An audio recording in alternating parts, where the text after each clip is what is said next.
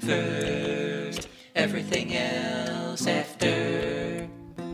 Welcome to What's Betwixt Us, Stories of Working While Human. I'm Lissa Mandel. What's Betwixt Us is a series of conversations about empathy at work. It's about diving into the messiness and the specificity of being human on the job, any job, and how empathy isn't just a nice-sounding buzzword for company PR. It's a rebellious act of remembering that we're human first, everything else after. Today on What's Betwixt Us, I sat down with David Ryan Holger. David is the founder of All Tech is Human. He's an international speaker, commentator, and tech ethicist, and a passionate leader in the responsible tech movement. Please enjoy Episode 1, Our Avatars Ourselves, Empathy in Tech with David Ryan Holger. Well, hi officially, David. Hello. And I would love to know, in this time of quarantine and remote work, where you are coming to us from. If you could give us an audio tour. Oh, I don't know if I can give an audio tour right now because I have not cleaned my office. I think I need to spruce it up a little bit right now. I run the organization called All Tech is Human that acts as a hub for the responsible tech community and movement. And that's based in Manhattan.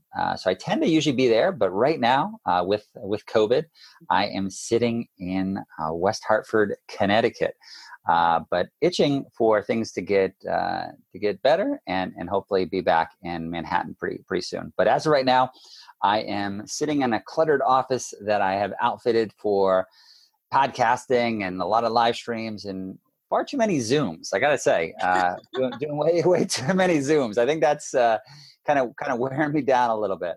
I know we didn't invest in Zoom at the right time about a year ago. We could be wealthy by now. I guess so. And who would have thunk that, right? Because obviously Skype has been around for many years, and then Google Hangouts, then transferring now to Google Meets, and then you've got Facebook getting involved with their rooms. So everybody, and WebEx, with Cisco, so everybody's been involved in the space, but for whatever reason, Zoom, maybe it's the name, maybe people like the name Zoom, and they said, hey, let's go to this. It's catchy. It's easy to sneeze, easy to remember Zoom, but as it grew in popularity, obviously people started pointing out its own, smaller issues. So that's always what's interesting, right? Is like people jump on something and they're like, well, wait a minute, what are we on? How do we make this better? Of course, there's like the extra added where it used to be, what room are we going to have this conference in, or what are we ordering for lunch as a team? Now these are the things that we have to negotiate. And I'm really interested to talk to you about this whole situation, about things like Zoom and other things that have become so prominent in the remote workspace, because you, as someone who says all tech is human, yes, I feel like you are just the right person to talk to about the ways in which remote work has added either levels of difficulty and, on the other hand, levels of intimacy to working with people that we didn't previously have to face. And that's definitely an area I'm really grappling with and thinking about, because the tough part is, as you know, right, going through COVID right now and dealing with our kind of institutionalized racism that we're, as a society, I think, grappling with. It's a very stressful time, right? People are going through a lot of trauma. A lot of people have lost their jobs. And people know others that are sick or maybe have passed away. And that means that all of these workers, right, in these remote spaces are carrying their own kind of personal dramas. Mm-hmm. And I think doubly hard is that people might feel that their personal drama pales in comparison to the trauma that other people are facing. And that means that oftentimes they're not willing to verbalize their own kind of struggles. And I think from a remote work function, it becomes tricky because you want to find out how your colleagues are doing, right? And you want to have them emote and understand what's going on in their personal life. But at the same time, we're constantly trying to understand boundaries about somebody's personal space and personal life. So Yeah. I think that I think that's made it very, very difficult right now, because you want to check in with somebody, you want to let them express some of the frustrations, some of the stressors in their life, but at the same time, we're constantly trying to juggle the difference between our personal life and professional life. I mean, maybe you could argue that we're really blurring the lines between our personal life and professional life. Wow. Yeah. That's actually literally the words that I wrote down to ask you about, was those blurred lines of the personal and the professional, and how, for instance, I'm coming to you now, you can see behind me, I'm in my childhood bedroom right now. Not probably a thing that I would be, openly sharing in a professional sense, but because of times the way they are, you, a total stranger, are getting to see things, that nobody else would. And I wonder if you yourself have found some tips or tools to ease colleagues into conversations, given the settings like that. How have you been successful in that way? Yeah, well, I think this is where everybody has to have the freedom to share or not share. Yes. So the backgrounds, actually Zoom backgrounds, are a major point of contention right now, specifically actually in the college space, where attending a college used to be seen as the great equalizer, right? Everybody's in a classroom setting. Somebody is a trust fund baby. Another person is pulling themselves up from the bootstraps, right? The great American. They all live in the same dorm.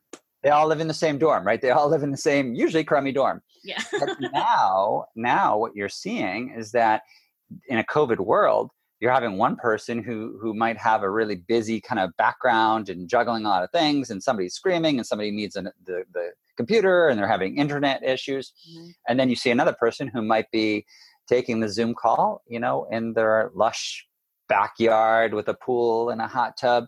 So it's really putting the socioeconomic differences really kind of in our face. So I'd say from a work environment, or for remote work, or people you're talking to, you really have to understand that people need to have the ability to decide for themselves what they want to share.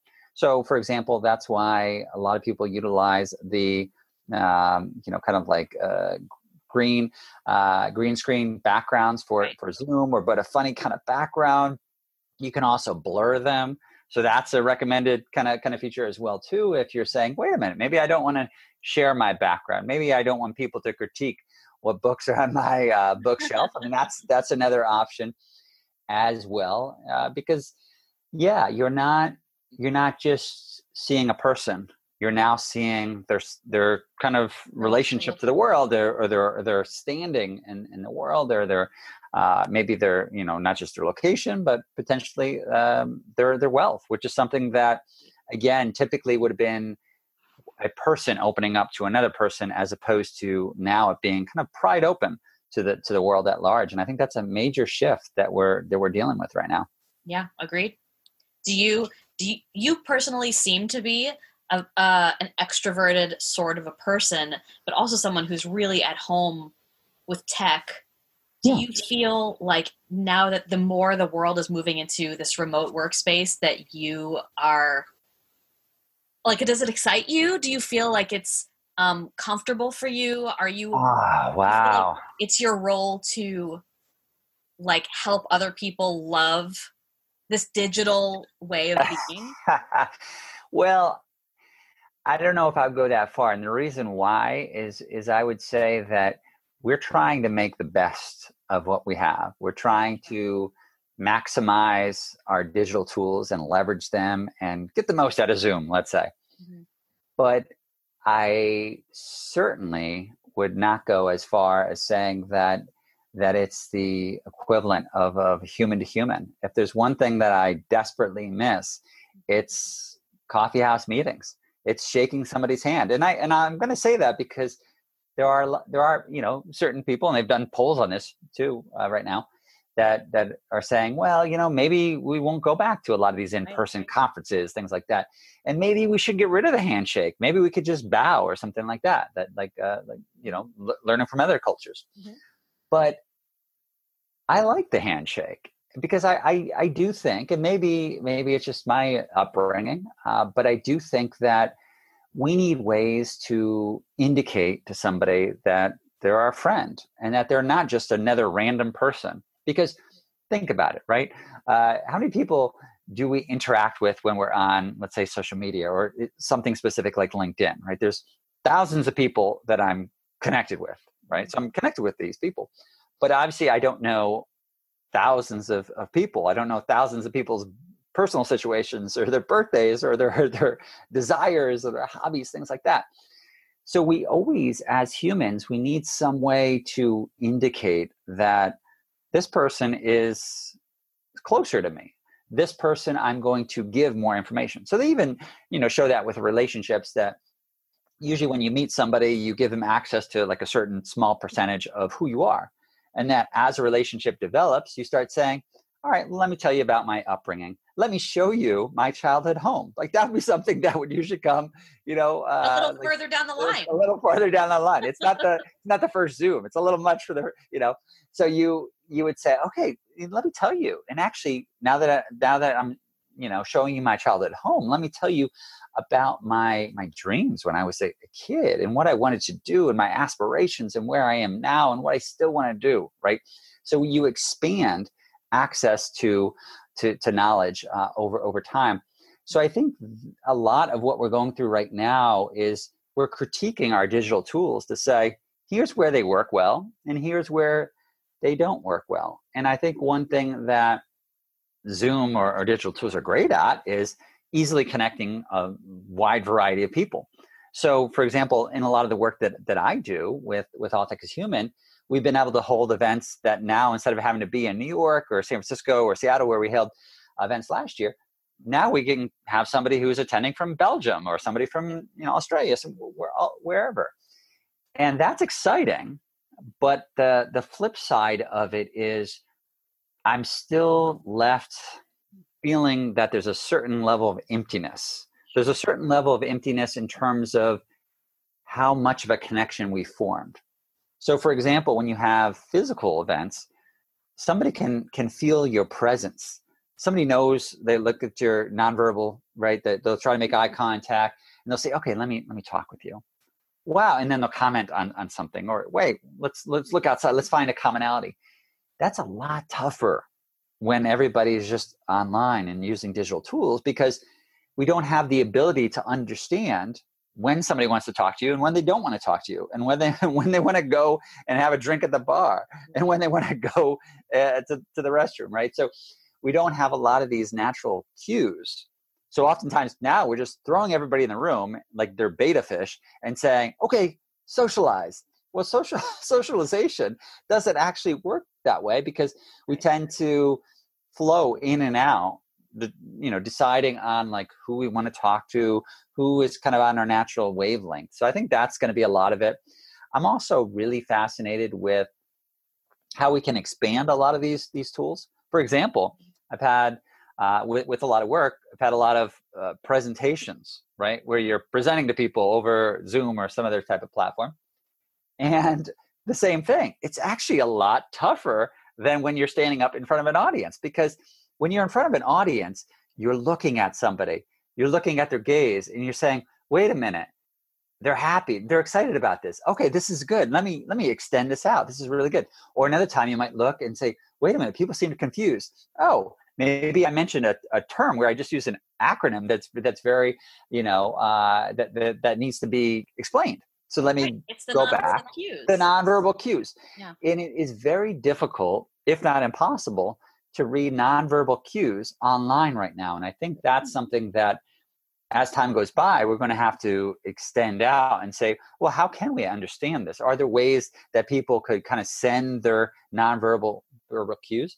I would also like to see, and maybe this is an idea we can start, I really would like to see some form of like applause or clapping or, some reaction. Well, Zoom does have a little tiny applause icon, and it's funny because I've done a couple of Zoom shows as a comedian and storyteller now, where everybody's muted except for the performer and the host, and are encouraged to hit the little clapping icon, or to visually show, like with sparkle fingers or other things where you can see it. But I agree with you where when you can't get the full sensory atmosphere of being with other people, we don't yet know how to duplicate that. We don't know how to duplicate pheromones through a computer screen, So what you're presenting a very good case for the importance of like the grounded humanity right now. So what I would love to know about you, David, is what in your early life got you on board with that? Because, when I was a kid, tech was less. I had AOL dial-up, and eventually we all form our individual relationships with that tech. Obviously your relationship was so compelling that you made it your life. Yeah. There's been a bunch of pivotal moments over the years that emphasize to me about how important technology is, about what it relays. One of them, I think, has really struck with me.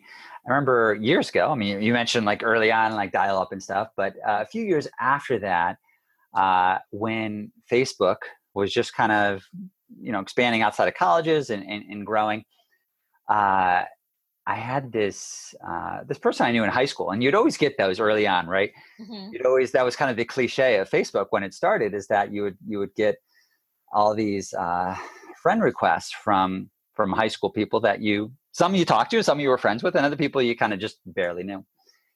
And I got this friend request, from this individual, Jared, and then just like a week later, as it kind of hung in there, I found that he killed himself. Oh my God. Yeah.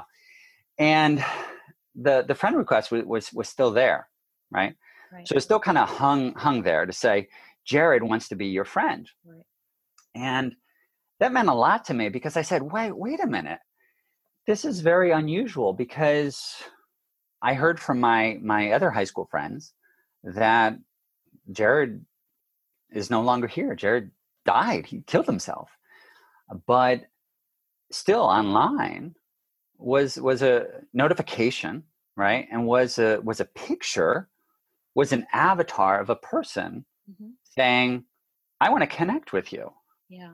And I thought, well, that's really kind of messed up, because it's playing with my emotions, right? It's altering my feelings about life and death, because you're like, wait a minute, this person is virtually still alive, but then I have a dissonance because I'm hearing that he is dead. So that meant a lot to me. And I thought, wow, what we're designing is so crucial, because it's impacting the human condition. It's impacting the psyche. It impacts your view on the world. And that's a big deal. And I emphasize that because it showcases how much thoughtfulness we need to have around that. And then right after that time, that's certainly something that Facebook really started grappling with.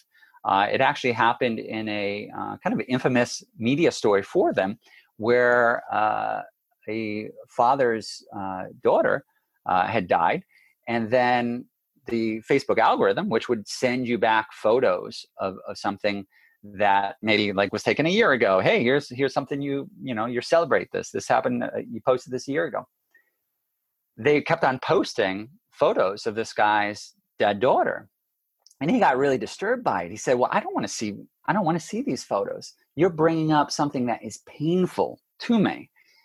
And that's when Facebook had to hire their quote unquote compassion team. It's since changed its name, but then they hired a bunch of, psychologists and sociologists and philosophers and others to tackle some of these issues, to showcase that what we're creating, these kind of social networks and notifications. On one hand, if you're an engineer, it seems like, okay, well, somebody posted a photo a year ago, let me send it back to them, right? Right? This person sent a friend request. What's the big deal? And then you start realizing you're actually dealing with somebody's life, right? You're dealing with their emotions, and this is a big deal. Yeah, it's easy to devalue or minimize it because it feels like if it's behind a screen, Yeah, it's not as real somehow. It's I not as know. tactile. And that's why I think it's easy for it to get away from us. But I think that your story is really beautiful and illustrative of the fact that there are at any given point two of each of us existing. There's the one in the flesh, with the body, and then there's the avatar, as you Yeah. said. Yeah. And they're actually two different selves that we have to cultivate. And just because one self is in a computer doesn't mean that it deserves any less care. Right. And I think that's something that is the great struggle of the 21st century of even owning up to this dissonance that we have, that we are presenting a digital self and we're living with a physical self. And that sometimes when the mismatch is so great, that can be a point of friction, because who are we, right? Exactly. As our digital becomes more and more of our existence, are we the person right on Instagram, or are we the person in our pajamas at home who's struggling with something, right? The affirmation that we might receive online in a more transactional type of relationship can create confusion sometimes when we think, okay, how come my loved ones aren't as naturally supportive? Where's their thumbs up, right? Why are they critiquing my behavior? Just because they see more of your behavior, because they know you. And I think that's tough, is that social media platforms oftentimes allow us to so heavily curate our lives to a point that is never going to mimic the messiness of real life. For example, every time I post, let's say, on Twitter or LinkedIn or wherever, I check my grammar. I write, I think about what I'm saying. I craft it. And that's different than if I'm talking to my wife, right? Because I'm saying what's coming to my brain, or I stubbed my toe, or I'm upset about something, or I didn't get enough sleep. These aren't the same types of ideas that are going to come out when I'm saying, all right, what's my brand? What's your totally brand? Different thing. Yeah. Your brand might not necessarily reflect exactly your authentic inner self. I And, for a lot of people, I think they use that as a shield to hide behind. Of course. As Yeah. opposed to something to break through. Right. Well, but that's also, since you mentioned, kind of the early kind of web as well, that's also something that has been a great philosophical question about what the web should even be. Because on one hand, with the rise of the web, it was supposed to offer the exploration of self and identity. So that's actually why people would still advocate now for anonymity or pseudonymity, is that you need to explore. You need to be able to have a judgment-free type of zone, right? You need to try on new outfits, right? And especially for a younger audience. I often, in my work, I tend to deal with teens and tech and mental wellness, things like that. Mm-hmm. And on one hand, there's been a lot of pressure to say, all right, be careful of everything you post online. One bad post, you're not going to get in the college of your choice. You'll never get a job. You're going to have no pressure. You're going to have a digital footprint that is going to follow you around. Hey, I hope you do well, but if you screw up, you're screwed, right? That's a lot of pressure. And what we need to back up and think is, that's completely not the point of the web. The web is supposed to be saying, especially if you're a high school student, wow, how can I expand my mind? How can I be more creative? How can I have more joy in my life? How can I challenge myself? So a lot of times you would need freedom to explore. And one thing that worries me, that I would push against, is that if we connote all of our postings online to a employment, career or getting into a college, then we're totally missing the point. Is that social media or the web is not designed to always just like get you a better job. It's also supposed to be designed to expand your mind and expand your life and expand your friends and your hobbies. Absolutely. And we've missed that point a lot of times over the years. I mean, I think yes. And I think what's been so interesting about this quarantine is that so many of the wheels of daily capitalism have come to a stop, have necessarily come to a stop.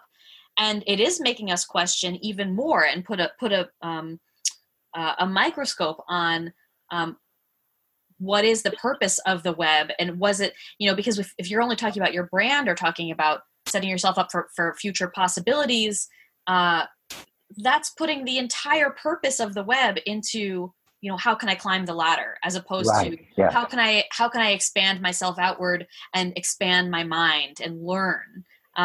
So I think that what the kind of a cool side effect of the quarantine, as terrible as the virus is, is that people are getting to find new ways to use their technology, in the absence of their daily 9-to-5 job. Yeah. I would definitely say that's been a major benefit, is that it's almost making the web weird again. Yeah. Truly, because one of the criticisms over the last couple of years would be that the web has become very corporate. Yes. It really has, right? Because if you think about it, the web originally was supposed to be set up like, wow, it's the web. Where are you going to go? You don't know. And then over time, because there's just too much, like people get overwhelmed, it had to be consolidated. And then especially, with a platform like Facebook, the idea is that it could be akin to the web. Like, hey, there's no web outside of it. And that's why with something like news and stuff like that, they would want to house a lot of it kind of internally to basically say it's this, kind of closed ecosystem, right? Or a walled garden, that they would call it. But I think that the COVID-19, especially in an area like comedians and shows, it's really caused people to say, all right, well then what can we do a little differently? Right. So I mean, something I've been fascinated with is how they're even doing like plays and or shorter plays. Like how are we doing that through Zoom or other forms of digital media? Or how can you be meta about it and then make it so it takes advantage of Zoom? So how could you do something like a Clue type of murder mystery or something like that through using some of these natural features? I think that every change in medium changes how we craft our messages, because we Absolutely. Tend to craft it to leverage the that form, right? So I think right now we've really altered our ways that we communicate and our ways that we emote. So it's fascinating to see how we're going to come out of this differently. So here's a question. You mentioned the web as being a corporate place, and something that I was wondering about for you is whether you think that the accelerated rise in remote work will actually lead to sort of a disintegration of corporate culture or corporate etiquette, because of the fact that everyone is now in their homes, and that the personal and the professional are now blurred. Do you think it'll affect like the corporate world? I think it's going to have to affect the corporate world. I know one thing that New York real estate is concerned about is wait a minute, if people don't need to buy these really expensive offices, what's going to happen? Right. I probably wouldn't invest in WeWork. Right. So how is this going to change? I think that there's going to have to be more flexibility. I would say the biggest change is hopefully going to be the final nail in the idea that work and time are connected. So, for example, most companies still base standards on here's how many vacation days you get, right? Here's how much you're supposed to work. Here's what the work day is. Right. And now that we've moved into a remote workforce, it's finally pointing out the absurdity of that. Is that, so many of these, as people would point out, they say, well, that's kind of based on, our move towards a factory system and what we were thinking about, and, making widgets on a factory line or something like that. Right.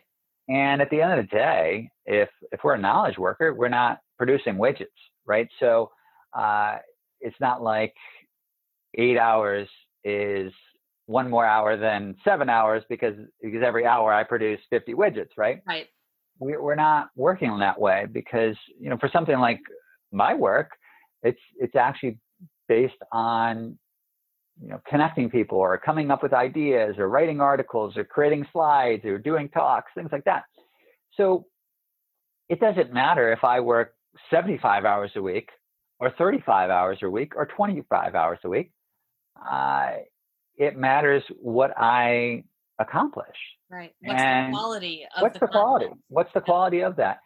So I think that our change with COVID and everybody kind of working from home is that it blurred the time of like how many hours you put in. So I think we're hopefully going to move away when this starts again and to say, you know what, we're going to judge people, or judge employees based on what they actually produce and what they accomplish, and move away from especially the kind of this American idea of kind of overwork in the sense that we're influenced by how many hours somebody else works and how many hours our boss works. You did see a movement before COVID where you had some companies that were getting rid of vacation time, something like that, and that is very counterintuitive to a lot of people, because every time a company would remove vacation time, people would say, well, wait a minute, does that mean that everybody's just going to, hardly work? They're never going to come to the office. They'll be in Tahiti. And that's not the way it works, because at the end of the day, people are still hired for a purpose and they want to fulfill that purpose. And then also, we have other reasons about why we work outside of the kind of like the stick of like punishment of not working, or even the carrot of monetization or of money as a reward. In case in point, since we're talking about the web, would be there was a great example in the web's history when you had the rise of Wikipedia, and it's probably a lot of times forgotten history for a younger audience.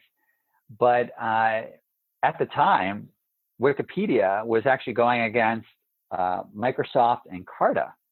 And Microsoft, so the idea was Microsoft spent a lot of money and they hired the best professors to create really high quality content, but it was really expensive, right?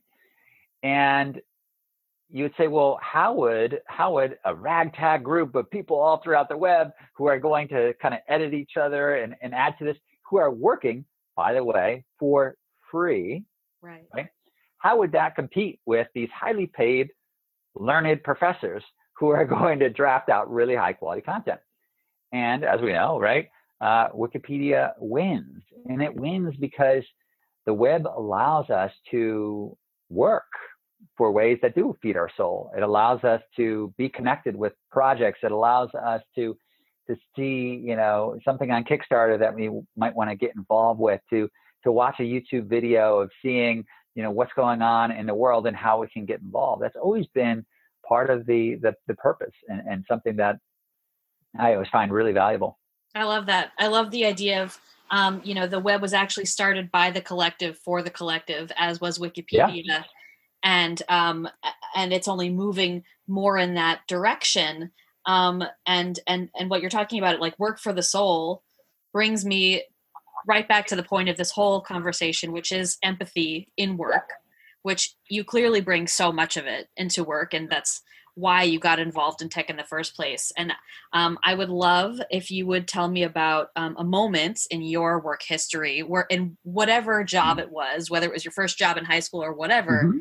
when empathy played a role, or a moment in which you wish empathy had been there. Yeah, I would say that I currently struggle with this into the point that we were talking about, is that it's tougher to oftentimes empathize with somebody when you just see their avatar, right? As opposed to when you're in a room with somebody and you can know that if they cut their finger, they are going to bleed blood, as opposed to a string of zeros and ones, that they are more than what you see online. And that's something that I constantly forget, and I constantly remind myself, and I constantly have to remember. And I say that because in so much of my work, I tend to feel a lot of pressure to constantly network with a ton of people, right? Sure. So honestly, like 90% of my life is probably networking. Mm-hmm. I mean, I enjoy it. It's probably one of my strengths. So it's good, but I will say that sometimes the trap with that, where I always have to remind myself about empathy at work, is that since there are so many people to interact with online, Mm-hmm. it's very easy to get caught up in a trance where you become very transactional. You say, all right, well, there's thousands of people that I need to connect with, right? So even take something like LinkedIn. If I know that there are all these people that I need to talk with, but I only have so much time in the day, that oftentimes makes each interaction that I have more stressful in the point that I say, okay, well, I hope this is valuable because I've got 30 other people who need to, who want to chat. So, unfortunately, sometimes there's a lot of meetings that I can't take just like how you balance time. Sure. So that also means that every meeting that you do take, you feel a sense of pressure to say, God, I really hope that something good comes from this. And I will say that is a struggle for empathy, because oftentimes if you are so hyper-focused on getting something, then it's very easy to forget that who I'm talking with has a life. Right. And maybe something's going on in their family. Maybe they lost their job. Maybe their loved one lost their job. Maybe there's a financial stress. Maybe they're losing their house. I don't know, right? There's so much that I don't know. And if I am thinking that their persona of their kind of LinkedIn profile of what I read before the meeting, if I think that their polished bio that highlights their achievements, if I think that is the be all end all, the alpha and the omega of who they are, then I am completely missing a window into their soul, right? Into what is actually going on. And that's what I constantly want to remember with empathy at work, is that there's so much I'll never know. And therefore I need to constantly be ready to learn, and to be ready to unlearn, and to be ready to listen, Mm-hmm. as opposed to constantly think, all right, I've got 20 minutes. What can we accomplish in those 20 minutes?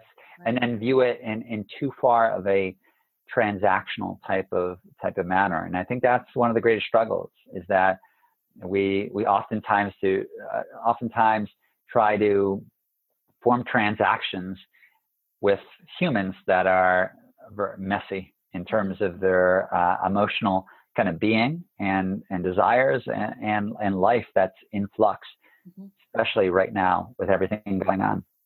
Well, I appreciate that so much. It sounds like what you're talking about is a level of mindfulness that you Yeah. bring with you into every conversation. Whether or not you're talking about personal things with someone, you have that soft voice in the back of your head saying, pay attention, listen, this is a person. And I think that that's such a useful practice. I appreciate it. Well, thank you. Yeah. Well, David, it has been such a delight to talk to you. I And really enjoyed it. I think we both, learned a lot. And that's what's even great about something like this yeah, is you go in directions that you didn't know, were there. And that, even exposes other parts that we want to kind of continue working on. amen. Well, thank you for letting me into your personal workspace there. Well, And thank you. is there anything that you would like to plug about yourself before we check out? Well, I am both in the physical form and the virtual form. So, hey, I do hope people can reach out. At the same time, I do wish that there were more of me to be able to write more thoughtful emails back and things like that. But you can always find me if you go to techethicist.com. I'm also at techethicist on social media and LinkedIn. You can find me, David Ryan Polgar. Use my full name so I don't have any Google gangers. It's another story. But you can find me, and hopefully when things clear up, we have the chance to meet in real life. I really look forward to it. Yeah. Thank you so much, David. Thank you. Thanks for tuning in to the inaugural episode of What's Betwixt Us? Stories of Working While Human. You can find more about David and his projects at davidpolgar.com. That's DAVIDPOLGAR.com. And follow him on Twitter at TechEthicist. What's Betwixt Us is powered by Zany, designed to build trust and authentic human connection in remote workspaces.